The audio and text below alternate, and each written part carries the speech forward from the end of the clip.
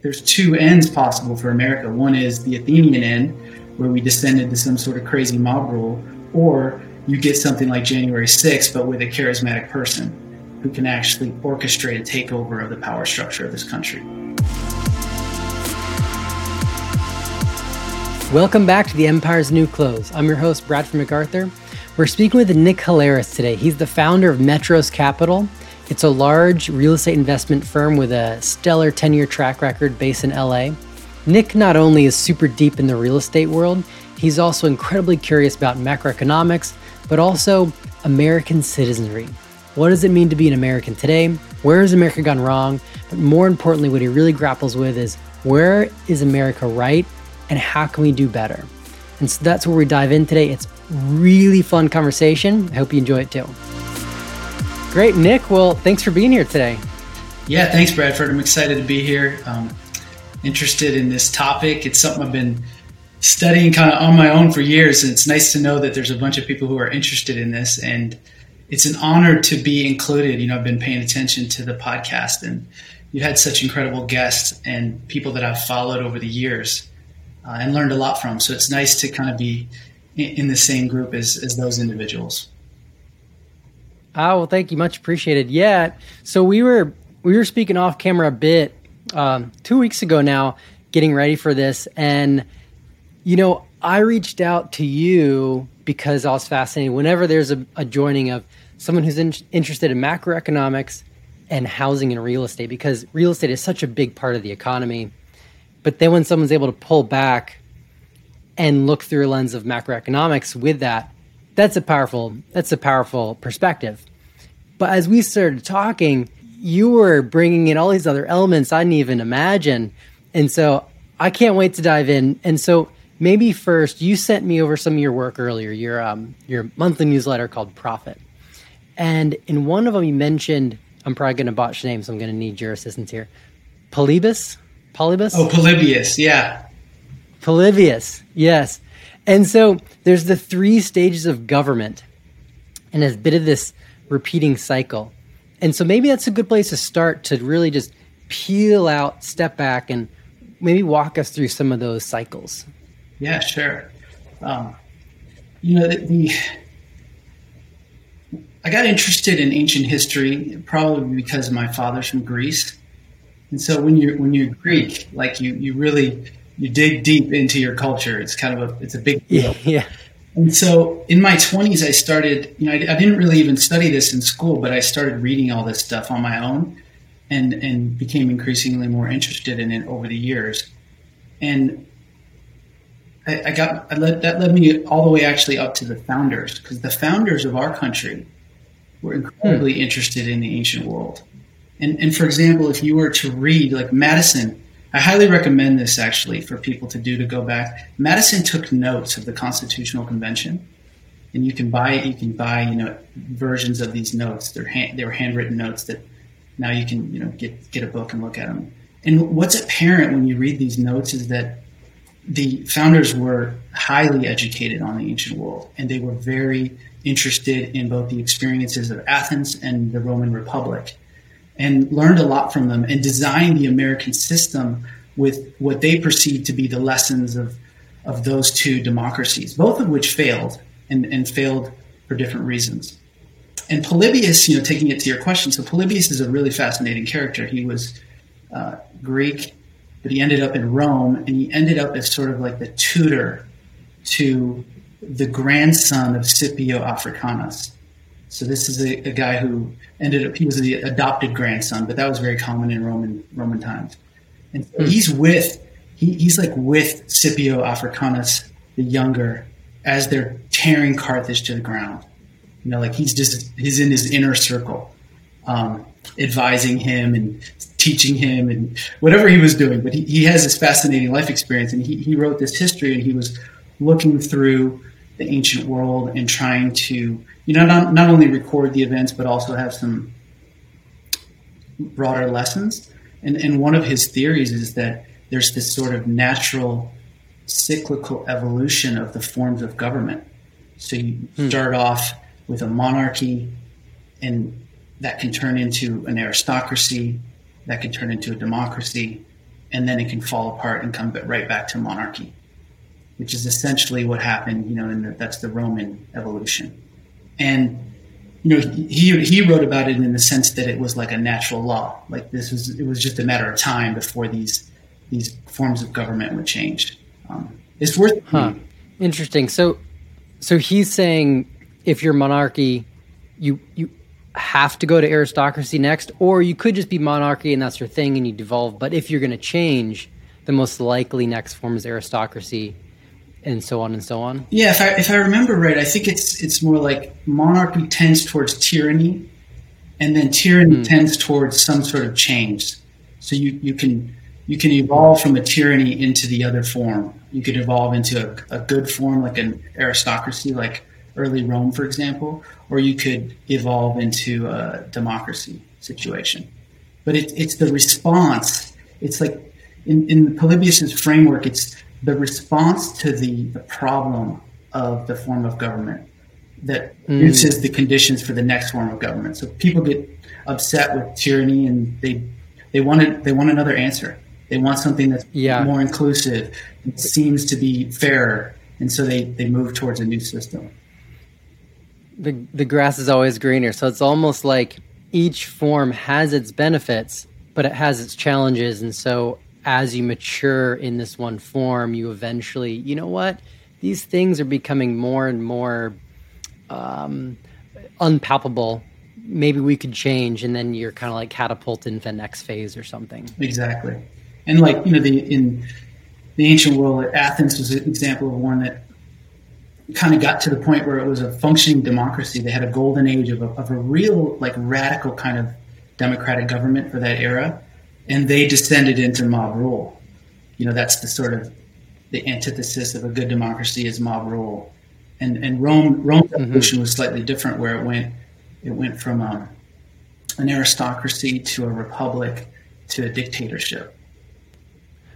Well, I definitely find it interesting how it seems like I don't know how to put words in this, but there's some kind of subconscious feeling that America just is. It will always be. And that might just be a human thing, is wherever you are, it just feels like, well, this is just going to traject in a similar path into the future. Kind of that myth of progress, that idea of American exceptionalism, all these things.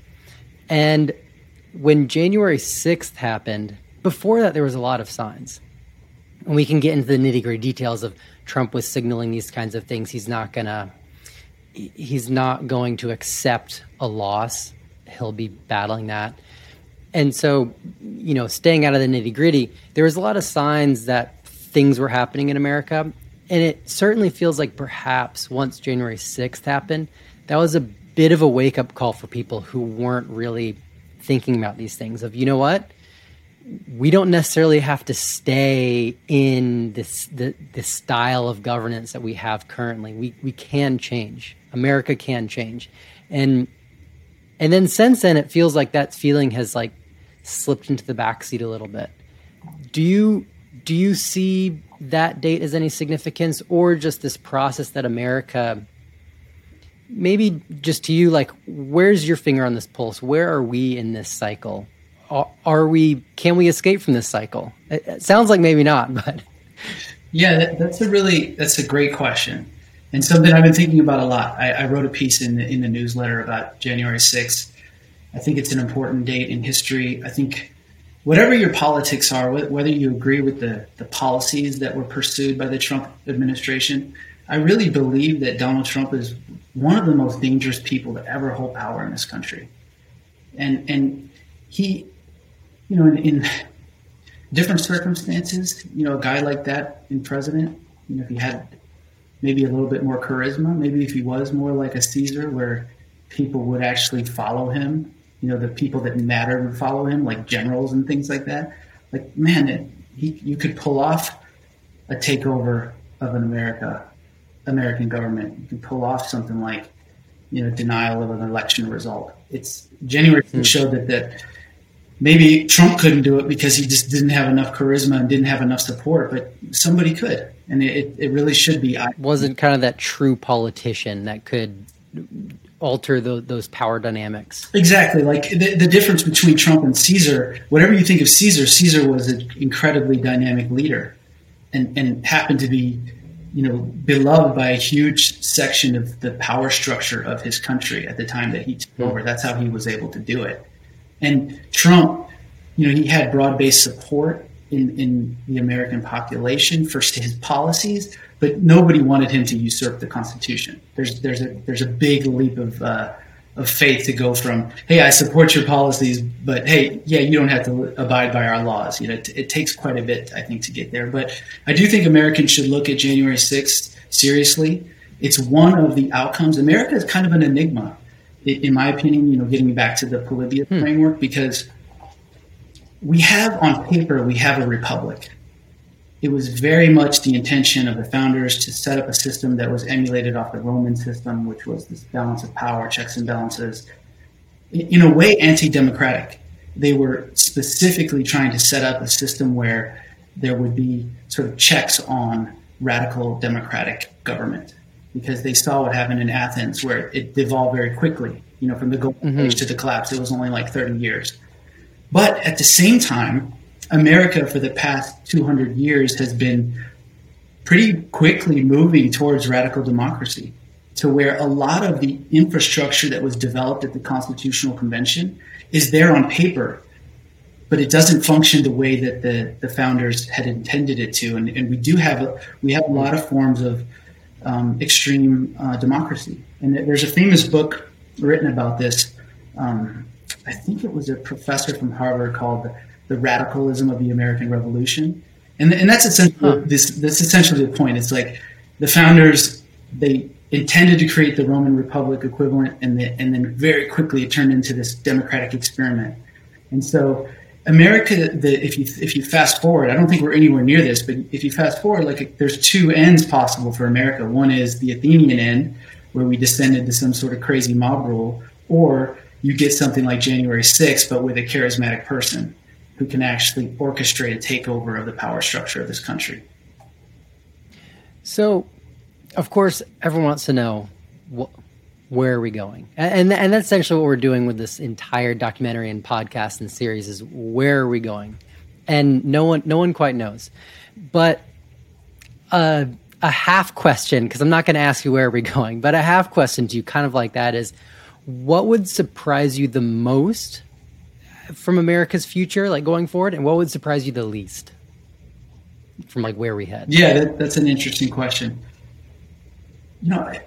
Taking a step back, I'm pretty optimistic on America. I think we have profound problems. The structure of our society is changing dramatically in the face of globalization and the technological revolution. We're still dealing with very serious legacy problems of race in this country. But I'm still incredibly optimistic, and I look at actually the COVID crisis as a reason to be optimistic, because even though last year was a tough year, we had problems beyond COVID in this country. We also developed vaccines and distributed them to a vast percentage of our population, and now are distributing them across the world. And that's a testament to something that America has that many other countries don't have. We have this incredibly dynamic population. We have some of the smartest people, most enterprising people in the world. And right now, that's a greater force, in my opinion, than some of the problems. We tend to focus on the problems, but the problems are far outweighed by what's good about this country. This is still, in my opinion, the best hope for freedom in the entire world. I don't think there's ever been a country like America as far as a force for good. Even with all the crap we've done wrong, we've done a lot wrong. We had slavery and racism and the genocidal approach to the indigenous peoples of America. And we've even done a lot wrong recently with things like the Iraq War, for example. But despite all that, we've been a net positive on the world, and I think we'll continue. So getting back to your specific question, what would most surprise me, I think, is if America lost that. So if our end was to become like a static society, as in we forgot that, or we walked away from it purposely, like grass is greener style, or are we just kind of just malaised into something different? I think more like if we put in place policies that appeared good in the short term, but were somehow destructive of the dynamic nature of our economy. So if we disincentivize the innovation and put in place tax policies that were similar to maybe Europe, continental Europe, and created created societies that maybe had a bigger welfare state and appeared better on paper, but somehow created a situation where there was less incentive and less excitement for young people to take risk and pursue these types of activities. I don't think that's going to be our ending. I'd be shocked if that was our ending.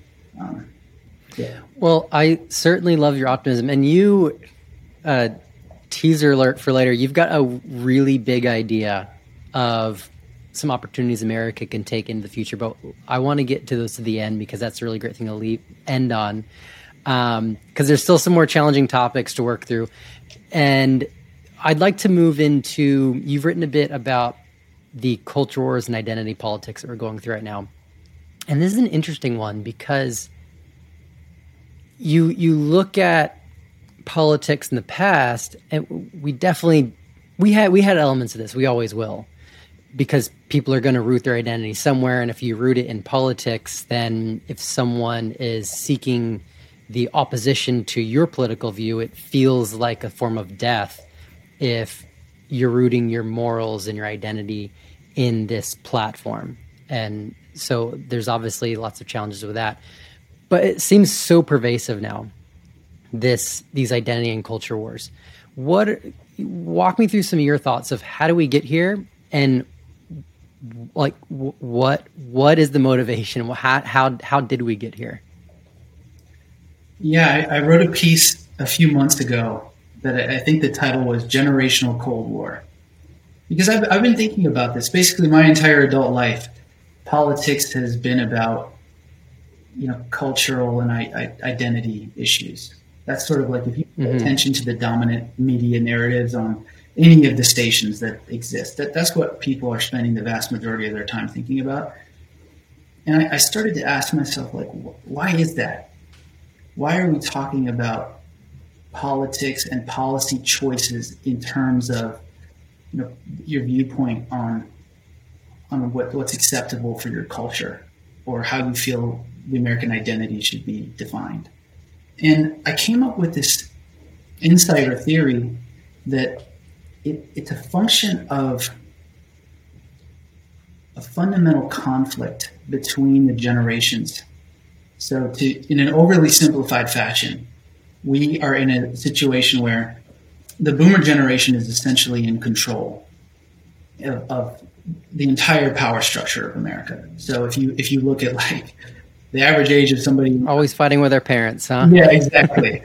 Yeah, if you look at the average age of somebody in Congress or Senate, or even this last presidential election, right? We got people that are like almost 80 years old running against each other. These are boomers. Yeah. And it's true in corporate America too, at least in the large ones. It's not true in the technology sector, but in the large Fortune 500 world, the management structure is dominated by the boomers. And we have a situation where the social contract that was kind of laid out to that generation is in conflict with the needs of the younger generations. So my generation, I think I'm a Gen Xer. I was born in 1979, and then the millennials who have a bunch of needs that aren't being met because of the promises that were made to the boomer generation. And I'll give you just a few examples. So if you look at the federal government budget, pre-COVID, post-COVID is kind of crazy because we're doing all kinds of stimulus, but pre-COVID, it was roughly like 50%. Don't look over here. Yeah, exactly. 50% of the government budget was being spent on essentially promises to the boomer generation. So Social Security, Medicare. And if you look similarly at something local, like take LAPD here where I live in Los Angeles, 15% of the annual operating budget of LAPD is going to pay for pension deficits. And so it's one generation paying for the promises made to another. And you see a similar dynamic in the school district, LAUSD. It's like right around 15%. And what's scary about these numbers is they're they're forecasted to get much more out of whack in the coming years, where these pension promises made to this generation of people who are retiring are going to eat up even more than they're eating up today. And so my theory on this is that the generations have gotten to a point where they really can't sit across from each other at a negotiation table because it's like nuclear. So like, are we really going to just tell the boomers, like, hey, I know we told you were going to have pensions and all this stuff and Social Security, but we're just going to take it away from you? Is that really what the millennials and Gen Xers are going to do? It's not, it may not even be what we want to do, but politically it's definitely not going to happen. And so we tend to have our fights in another dynamic, another realm. So we're fighting with each other about identity and culture instead of getting down and saying, what kind of hard choices do we want to make to satisfy the needs of all these generations? And so my question on top of that is, how did we begin to root a morality in our political choices? And as an example of, actually, I don't even want to pick examples. They're all red hot. But so like if this, let's just say abortion, this is morally wrong or this is permissible or whatever it may be. And I'm voting in favor of my morals because now our morals are entrenched in our platforms. And so if my platform isn't seen through fruition through a political process, then I'm living in this place that's against my entire moral worldview. It's like everything else is evil. How do we take that even? I feel like that's exactly what you're saying. We're having these other conversations, but then that's like a wildly intense, we ratcheted it up. The stakes are so much higher now. How did we take that leap? Yeah. That's been a topic basically my whole political life. That's another one was same-sex marriage. Used to be a dividing line. That it's becoming less and less so here. Abortion is still red hot, to use your phrase. And what's interesting about these debates, the reason why I think they are essentially the result of a nuclear standoff about other policy choices is that they're framed exactly as you said. They're framed in this language of morality, and morality is something that in a democracy is important to consider. But meanwhile, we're talking about abortion, but then we're like engaging in wars, maybe without justification, and people aren't really using the same language, the same framework of debate. To put it lightly. Yeah, to get into it. And we're pursuing policies. For example, like I don't know where you stand on climate change, but at the same time we were fighting in America about abortion, we were doing all kinds of stuff, all kinds of damage to the global climate with our energy policy. And so it's a fascinating dynamic in America, and I don't think it's been good for the country. I do think abortion in particular is something that we can't shy away from because it happens quite a bit. It is a real policy issue, and we need to be able to discuss it amongst each other and come up with a compromise that we believe is good for the country. But we also have to deal with the rest of the issues with the same level of seriousness that we're talking about that. Mm-hmm. So I guess going forward, let's say 2024, your best case scenario would be we're discussing this generational divide and we're actually bringing things to the surface and saying, oh, you know what? We've got a budget issue, and that trickles into a massive generational issue. Would that give you a sense of optimism to see that come out on the surface? It would. Yeah, what we're doing now is we're pursuing policies as if these issues don't exist. So I'll give you an example. Like, rather than confront the reality that we have underfunded pensions, we are pursuing quantitative easing and the support of asset prices almost recklessly. I listened to some of your other guests, and this is a topic that's come up time and time again. Like, we've because our pensions have so many problems and we failed to address them in the political realm, they're being addressed by monetary policy. And what the Fed is doing in a way with asset prices by inflating them is helping to solve the problem of the underfunded pensions. Because if asset prices are high, it makes these pension economics look better.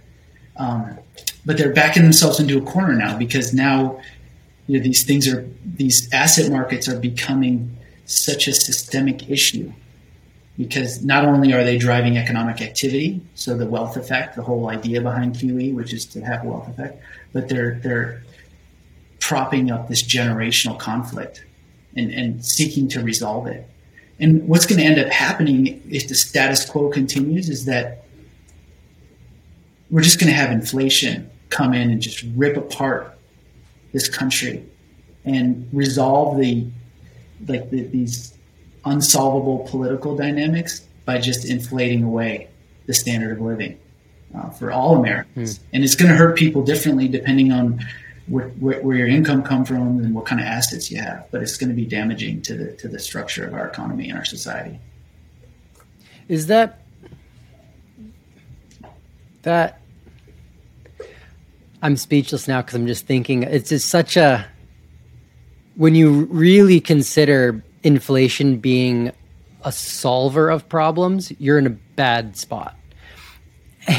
And so is that almost your base case scenario, that we're unable to solve this through dialogue and politics? We're unable to reach some sort of agreement of, we made these sorts of promises to you, but we can't really meet them. Let's meet halfway. Is that your base case, that we just put this off, and inflation ends up just having its way and kind of solving these problems for us in obviously a very, very painful manner? I think so. That's probably the base case. I think America, it has a chance maybe to right the ship because of our strategic advantage in the world, which is that we have this incredibly innovative economy. And so there are some people out there that are optimistic about the future, despite all of these sort of like what looks to be like insolvent situations. So if you look at governments and pensions at sort of any level, they look to be fundamentally insolvent. But if you're really optimistic about technology, you could see how there is a scenario where you get enough innovation and enough productivity growth and enough good deflation, meaning that cost of living is going down in real terms. You get enough good deflation that you could get your way through this without having a massive inflation, and that might be possible. Like we're at the beginnings of some really incredible technologies, and I think we've been benefiting as a society despite the fact that it really hasn't shown up in productivity, for example, the technology. But I think it's undeniable that things have gotten better in certain realms of life because of the technological revolutions of the last 40 years. And maybe it does accelerate, and we get to if you're really optimistic, there are people out there who are talking about the singularity. We get to this moment in time where we get runaway technology, and that solves all these issues because then the price of everything goes to zero. And maybe that happens. That's possible. It's hard to wrap your mind around that, isn't it? Yeah, it is for sure. What are some of the technologies that you're most optimistic on? Yeah, I'm not a technological expert in any way, but I really like what we're seeing in life sciences. I think this past year is incredible development, or a demonstration of our incredible technological capabilities. And so I'm excited about that. I think that, in my field, in real estate, the inflationary problems that we've been seeing in America for the past 10 years, for example, there looks to be some signs of hope, for example. So I have a friend of mine who's in the modular construction business, and their Generation 2 facility is about to go online here in California. And the robotic technology around construction is really advancing. And so, they're forecasting that they might be able to drive the entire framing labor cost out of their production facility, which is a big component of construction. Now, it's not all great news. because that means there's a bunch of construction workers who are going to have to like be re-educated, and America's done a really poor job of doing that. But I am optimistic about it because if you take away that technology, it looks like we're going to have just runaway inflation in housing, and it's never going to be affordable anywhere in the world. But with these robots and some of this stuff, you could see how it could make a difference.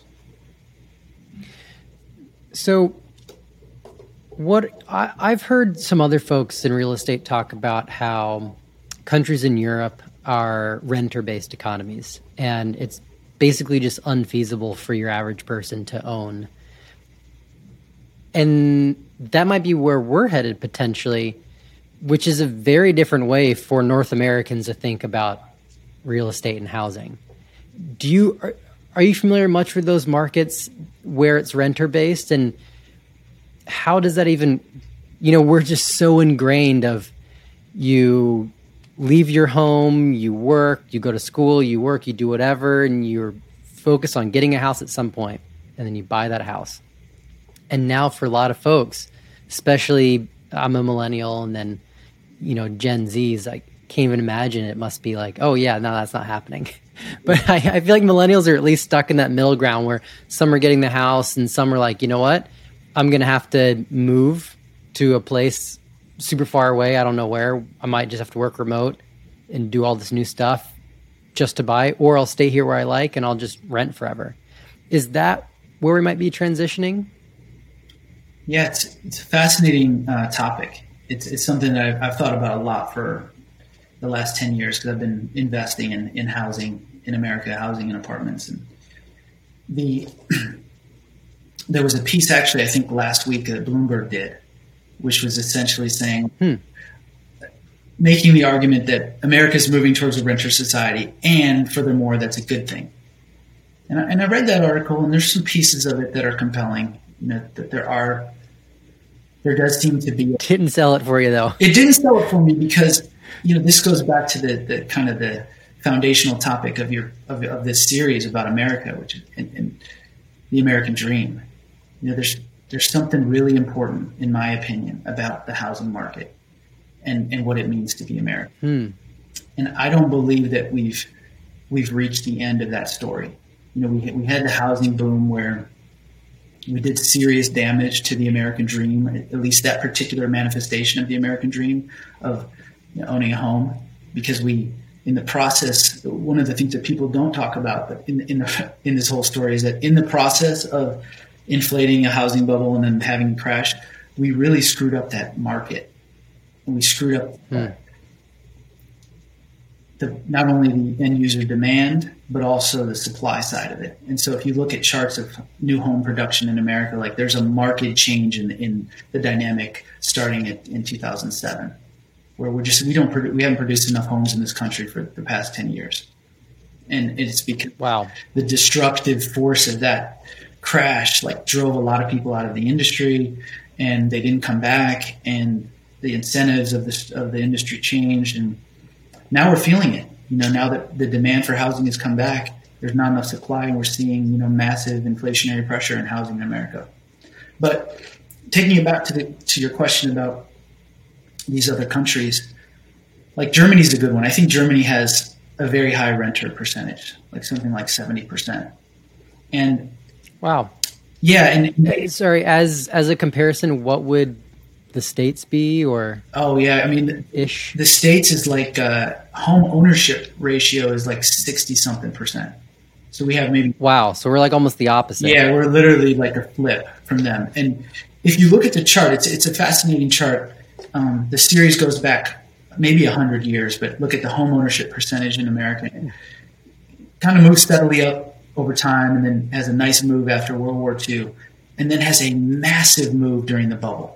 It went up 10 percentage point, and then it crashed down. So it got to the 70th percentile. And, you go back in time, there's this famous speech from George W. Bush. I forget whether it was a State of the Union speech or maybe it was just a regular speech, but they were celebrating this move in the chart. And he was talking about how we were developing, the promise of America and the ownership society. And I've always loved that phrase, ownership society, because I do think that it goes back to something about the American experiment that I think is true, which is that property ownership is a big component of the American dream. Interesting. And I don't think it's gone away at all. I think, from what we've seen in the past year, the COVID crisis has reawakened that particular manifestation of the American dream in a big way. And people still want to own, and maybe even more so than they did in the past. And so I think that story is not done. It has problems because the housing industry is kind of broken, but I think it's here to stay for a while. Well, and often when something is more challenging to attain, it becomes even more desired. And there's this feedback of, oh, it's even more limited. I really want it now. But when it's just kind of in front of you, it's like, yeah, I'll take it when it's easy, when it's comfortable. Yeah. And that's an interesting connection, that housing is a core part of that American dream. It's almost like that's our modern day manifestation of your own little piece of the frontier. It's like, this is mine. And that sound, that just bleeds American right there. Like, this is my little slice. I can do whatever I want on it. It's my own little kingdom. And that makes me wonder if this home ownership percentage, or this rate of the population, it's almost, this is probably going a little too far, but I'm going to say anyways, it's almost like a proxy of the American dream, whether it's attainable or not, perhaps.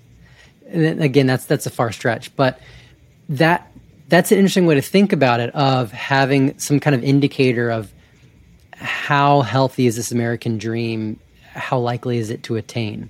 And I think you bring this up as a great segue, because you've thought a lot about this idea of how the American dream come about. How is it rooted in our idea of the frontier? I'd love to hear more about that, because this is like a very interesting way to approach this concept, I think. Yeah. And I like your point about home ownership. I do think it's one of the proxies for the sort of feasibility of the American dream. It's a very important one, because it's somewhat unique, to this country. I mean, there are other countries that have achieved high home ownership rates, like Singapore, for example. They've had these.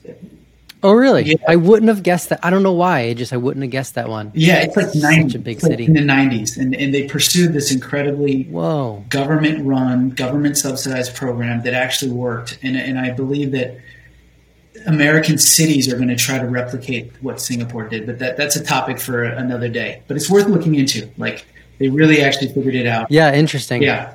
Okay, so the frontier.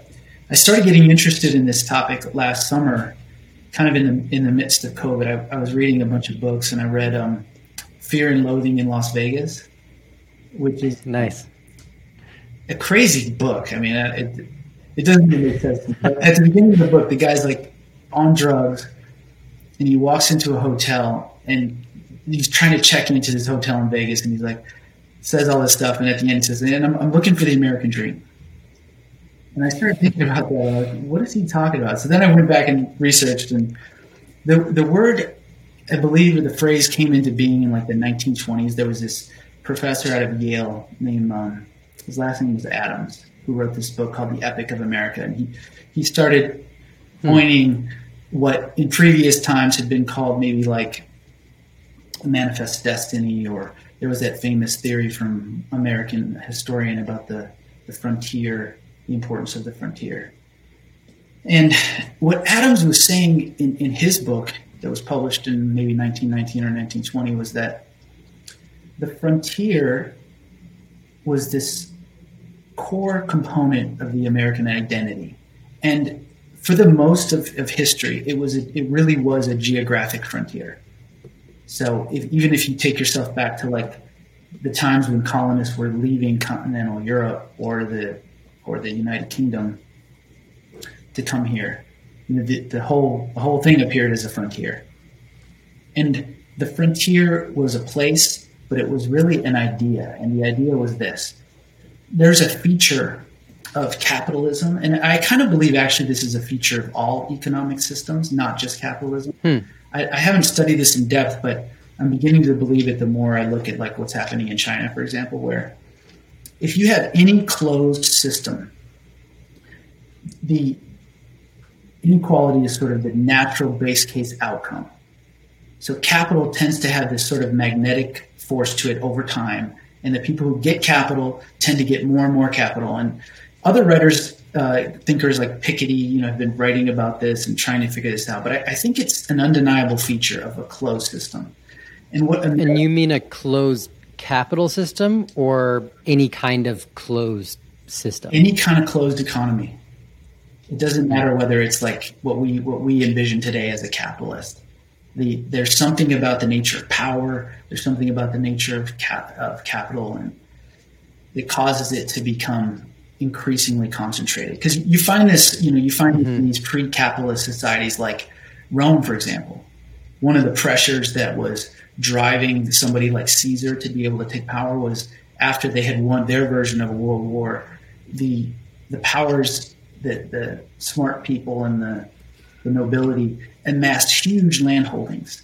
Like there was they sucked it all up. It's very similar to what you see in America today, where like these wealthy people own all the assets, all the financial assets. Their version of it was land because they were kind of an agrarian pre-capitalist society. But it seems to be a feature. And what America represented was the chance to break away from that and actually achieve upward mobility. That's the core component. That's what the meaning of the frontier is. And it was geographic for most of history, but it's changed through time. And so like in America, for example, I kind of think of it as there's been three eras. There was the era where there was an actual frontier, and then there was the opportunities of industrialism, and then there was the opportunities of technology. And we're kind of in the third era. And what's important about the frontier for the American identity, in my opinion, is the extent to which people believe it is a viable option for them to improve their lot.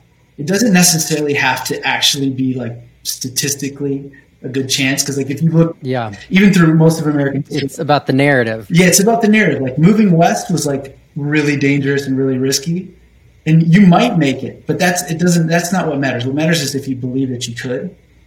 And so the dream changes through time. That was Adam's point, was like this frontier of opportunity is what's important, and to be viable, for America to be viable, that frontier has to be real in the minds of the American people. And I think what we're going through today, part of the reason why, even in the pre-COVID era, we were starting to see kind of stress in our culture and our society. And this is one of the reasons why Donald Trump got elected, is that the frontier is changing, and the old frontier doesn't look to be all that viable. Like the old frontier that was sold to the boomer generation, like nobody in our generation believes that. Even if you don't study pension math, you're not looking at like your corporate job. Oh yeah, they're gonna take care of me when I get older. Nobody believes that anymore, and so they're looking for a new frontier, and it's emerging. It's there, but maybe it's not big enough, and maybe it doesn't appear viable enough, and that's why we're seeing all this stress in our society. Yeah, it's funny. Even just the simple thing of you turn onto an interstate in the U.S. and you can go east or you can go west. For some reason, turning west always feels better. Yeah. I don't know why. Yeah. I swear I think it has to do with that. There's something deep in our identity as Americans of this idea of go west. Yeah. It's a and there's opportunity out there. Yep. We don't know what it is. And I really like how you segmented it between a geographic, an industrial, and a technological. And then if you layer over that the idea of a narrative, because as you say, if the stats aren't really there, it's not as important as the story. Because if I believe in the story, then I'm gonna chase that story, and I'm gonna situate my life on attaining the fairy tale ending of that story. And so I wonder, will we keep that story? Will we capitalize on the story? Will our story change? This idea of the frontier, say, in technology. And And that also really leads into your idea, which we teed up earlier, this big idea you have of a really powerful opportunity America has. And even you speaking right now, it really opens it up to me of, yeah, we've got this global idea of a frontier, because that's why people want that's why people want to immigrate to America. It's that same idea. It's not applicable just to Americans. It's a global story of, as you say, if there's a closed economic or capital or any kind of system, people are going to want to get out of that, and they're going to want to move up. It's just natural. And we've sort of been a light. We've been like spreading this story for decades, centuries now. And so maybe, I'll pass it to you. Walk us through a bit of your idea of how could we leverage this potentially really wonderful story?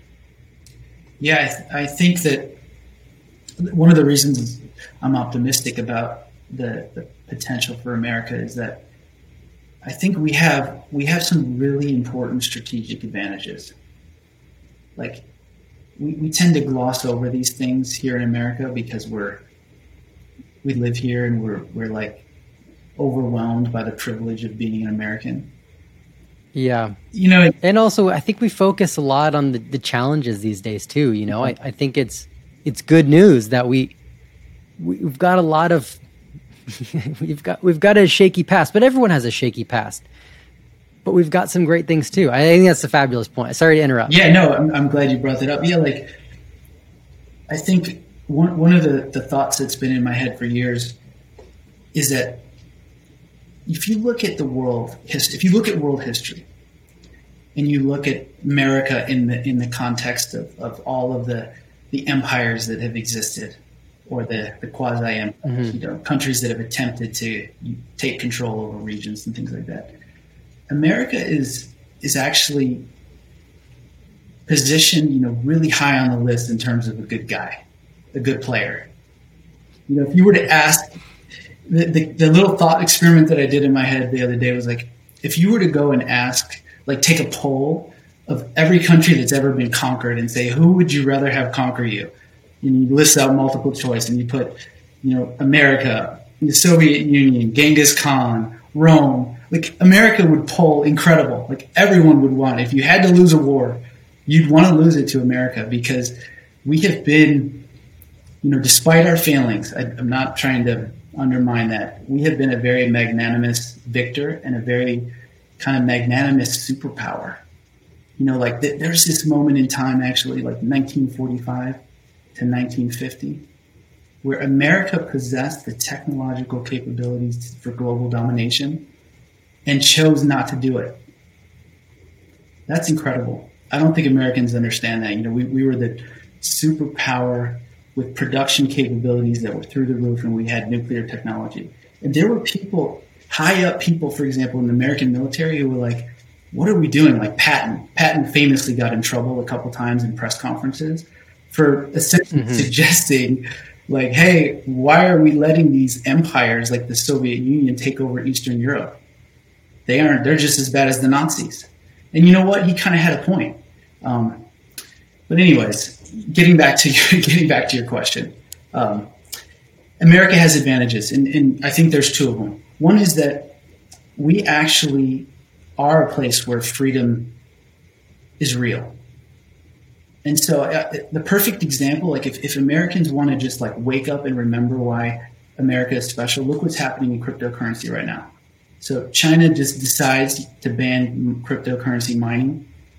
And it was 65% of the mining capacity of Bitcoin, for example, was in China. And they got scared and they're banning it. And it's essentially going to become illegal in China before too long to even hold crypto. Because countries like that, authoritarian regimes, they can't tolerate threats to their power in any way, shape, or form. And here in America, you can still own crypto, you can still mine for crypto. We haven't moved against it like China has. And that says something.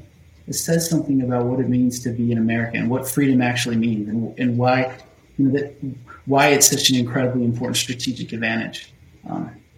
The other one is immigration. And this, in my opinion, is an absolute superpower because we're in a world where, because of many dynamics, the sort of natural population growth rate is declining across the globe. And in 2020, for example, you've had a couple of countries, like I just read yesterday that Germany actually had a population decline for the first time in a long time in 2020 because their natural birth rate is so low and they didn't have enough immigrants to overcome the natural decline of their domestic population, where normally they would. But because of COVID, they didn't have any immigrants. And I did a little. Oh, interesting. Yeah, I did a research. I did an article on this recently in my newsletter, and I was looking at the data, and like, if you were to take the domestic population of basically every world power alone, and you excluded immigration, it's all declining. We all look like Japan or Russia, and we all look at a future where essentially we're going to have a whole bunch of these boomers that are retired and getting these pensions and not enough workers. But America has this crazy advantage. Again, we have this crazy advantage that people don't want to celebrate or don't want to take advantage of, and that's people actually want to live here. So you add immigration into it, and America population growth still looks okay. We're still able to add to our population, and the forecast, without it, it's dire, but with it, we're actually going to be better off. We're going to be better than every country on the planet. And China's scared of this already. China moved recently to allow for 3 children because they don't have what we have. Very few people in the world want to relocate to China. They will relocate to America. And I think that one of the many things wrong with the Trump administration was his sort of appeal to the nativistic impulses that are existing in our culture. And they've always existed. Even at times when we've been really open to the world, there's always been this sort of nativistic attitude. But it's been a minority. And Trump appealed to that and did a little damage to our reputation, but not enough. Because even during the Trump administration, you saw rising numbers of international students and rising numbers of people trying to relocate here, that we would consider to be refugees, for example. So people still want to come here. And I think that America has this really incredible opportunity to essentially strategically, I guess, weaponize immigration. Like we could really make it easy. We could really make it easy for people to come here. And I'll give you 2 examples of ones that are, in my mind, like absolute no-brainers. Yeah. Students, right? So right now there's about 1 million foreign-born students in America at any one time. By the way, 30% of those people come from China. And we only let in, and when I say let in, I mean we allow for visas for maybe half of them upon graduation. And the other half, that's so crazy. It's crazy. Yeah. And we're talking about elite American educational institutions, right? Yeah. It makes absolutely no sense. In my view, there should be a very clear on-ramp pathway to citizenship for anyone who's educated in an American institution. And then secondly, there's this visa category around skilled workers. I think it's called H-1B. And this is actually a fascinating topic if you're interested. You can occasionally the titans of the technology world go and testify before Congress about this particular category of visas, because essentially it was set up to attract high-skilled workers where we had shortages, so technology and medicine and things like that. And companies like Microsoft go and they say, we will hire these people, we'll pay them great salaries, like $100,000-$200,000 a year. These people aren't going to be burdens on the American state. Please offer more visas. And they do increase it sometimes. Congress does, depending on the mood over the years, but not near enough. And so what Bill Gates said in his most, I guess it's not his most recent, I think it was a couple testimonies before, he said, what Microsoft did was they found jurisdictions that were like America, like Ireland, for example, that were somewhat appealing to people from China or from Southeast Asia or from India, that had some of the characteristics of America, like Ireland, and they opened facilities there, and they got their visas and they moved their workers there. And that's such a missed opportunity for America. These people are clearly going to be contributing members to our society, and they're going to be so instantly. They're going to be hired by Microsoft and Google and Apple. It's a really kind of a travesty, in my opinion. So I think that enlightened thinking around immigration could really, really change things in America strategically. Yeah, I really love this, and it's funny when you brought this to my attention. I've thought about immigration, but I've never thought about it as this almost geopolitical tool, and it almost sounds like it's dehumanizing, but I don't think it is at all. It's just the facts that we are educating very bright students, and then we're sending half back to a lot of our geopolitical rivals. And it's crazy. Why do we not bring them in? Like, as an example, so I grew up in Georgia, lived in Montana, Alaska, and then about 8-10 years ago, I transferred universities to Canada, so I graduated here, and I've been here since. And it's wild. Like, it really feels like, at least where I am on the West Coast, it feels like what I imagine America used to be, where it's more common that I'm hanging out with a group of friends and the minority is Canadians. Mm-hmm. Like, it's the most common thing that the majority of the group are all immigrants, either from North America or Europe or Asia. There's not a lot of Latinos here. Yeah. Mexican food's not that great, but it's crazy that it's such an easy thing. But then I think about, okay, well, what would take us to get there? Because yeah, I agree with you. This is a great idea. It seems like it's caught up in this culture war. Immigration has become part of this moral culture war that is potentially just a proxy for the generational battle between pensions and boomers and millennials and Gen Z, Gen X. Yeah. And, you know, we wouldn't be here talking about this stuff if solutions were handed to us on a silver platter and it was just, oh yeah, we'll just vote this in. But, you know, I don't even know if there's an answer for this, but how do we take steps to make this happen? And the standard is like, well, yeah, let's just vote in people who are going to make it happen. But it really feels like there's gridlock and all that. Is there a way to change the narrative and to see immigrants not as someone who's going to take something from us, but that we're giving to them and they're giving to us? More of a mutual relationship. How do we change that story? Yeah, it's a really important question, Bradford. It's like, it may be the most important question in America today because it is such an important factor in the future success of this country. And I think what's been happening, to your point about this has been sort of usurped by the culture wars. What's been happening is that the immigration question has been impacted by sort of a campaign of disinformation to the American people, where the real threat, which is the globalization of the economy and what that means for the industrial base in America, it's been cast along the same thing. Like, immigration is being considered as that, and it has nothing to do with it, right? Like, immigrants coming to America has nothing to do with Chinese producing cheap goods in their manufacturing facilities, but they've been kind of lumped together as the same general threat of foreigners taking American jobs. And the people who have been waging this nativistic campaign have done a really good job of confusing Americans. And I think we do, you know, what could move us forward? I think we need to start talking about it. I think we need to continue to try to provide statistics that point in the other direction. Like, for example, there's people in the venture capital community who are attempting to do this by just showing like the undeniable statistics about companies founded by immigrant founders and the number of jobs that they create in this country.